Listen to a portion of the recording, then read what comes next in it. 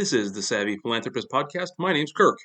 We are a financial planning podcast for people who want to do philanthropy well.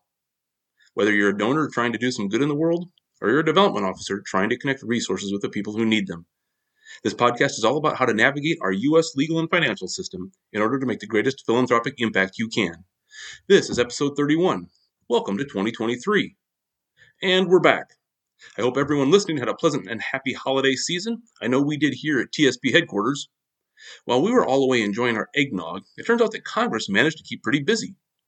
And some of their work directly impacts philanthropy, so that's where we're going to begin this year. A quick summary of some legislation that was just passed. Right at the end of December 2022, Congress passed and the President signed a massive spending bill, known cleverly as the Consolidated Appropriations Act of 2023. One part of that really big bill was a section known as the Secure Act 2.0. This was a follow-up bill to the original Secure Act, signed just in March of 2022. The original Secure Act updated a bunch of stuff related to retirement accounts. This new 2.0 Act updated them a bit more. And retirement accounts are the primary focus of the Secure Acts, both versions 1.0 and 2.0. But among all of the myriad small, though actually pretty impactful changes, there were a couple of items that are directly related to our philanthropic work. Right out of the gate, please note that this bill impacts an area of philanthropic giving, namely charitable giving from retirement accounts, that we haven't actually talked much about yet here on the podcast. So some of the following might not ring a lot of bells for some of you. However, it's important to keep a legislative update like this timely, so I'll do my best to hit the definitional high points here and there in case a few of the terms are unfamiliar to you. So, to the bill. First, the Secure Act 2.0 indexed to inflation the maximum amount allowed every year for a qualified charitable distribution from an IRA. A qualified charitable distribution, or QCD, is a charitable gift made from an IRA for donors who are over 70 years old. Until now, this type of gift had a hard annual cap of $100,000. Starting in 2024, that cap will be indexed for inflation, so the maximum QCD amount will increase a bit every year. Good to know. Second, and this is really the big change contained in this law, the Act makes a small allowance for a QCD to fund a life income gift, either a charitable remainder trust or a charitable gift annuity.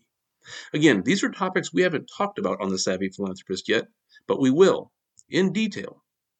But in short, charitable remainder trusts, or CRTs, and charitable gift annuities, CGAs, are vehicles that allow a donor to make a donation, but to still receive income back from that gift for life. They're super useful ways to make charitable gifts, and we will explore them in detail.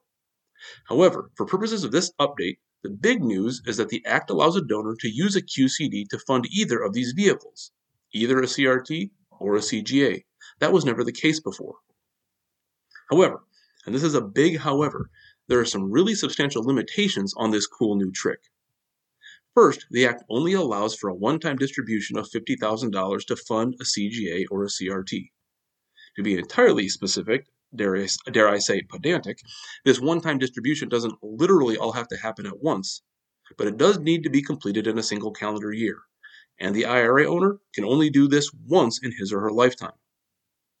If you're familiar with CGAs and CRTs, then you've probably already noticed that a $50,000 distribution isn't really enough to justify creating and administering a CRT.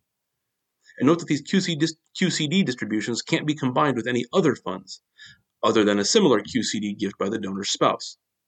So this law doesn't really provide a useful opportunity for funding a charitable remainder trust. But there could be some cases where a donor and or a donor's spouse might want to fund one or two charitable gift annuities. Those work better at numbers at this level. If they choose to do so, there is one more important detail in the new law. As it appears right now, all payments from a CGA that is funded by a QCD will be fully taxed to the donor's ordinary income. This is different from a typical gift annuity, which normally provides some income tax advantages.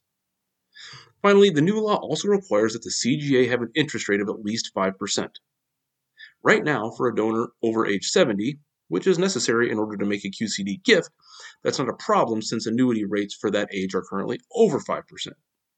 However, those rates might change in the future, and we'll need to keep this quirk of the law in mind. So honestly, the Secure Act 2.0 doesn't provide a tremendous amount of opportunity for new gifts. However, it does create the legal infrastructure to make new gifts possible in the future. Simply put, the new law creates the mechanism for funding life income gifts from an IRA. The hope is that the $50,000 number will be increased over time. If it is, then we might really have a great opportunity for donors and charities. I'll keep you posted. That's it for episode 31. Thanks for listening. In honor of the Secure Act 1.0 and 2.0, next week we're going to start a series about how to make charitable gifts from IRAs. They're often actually one of the most tax-efficient ways to support philanthropy. Until then, remember, do well, then do good, but always be savvy.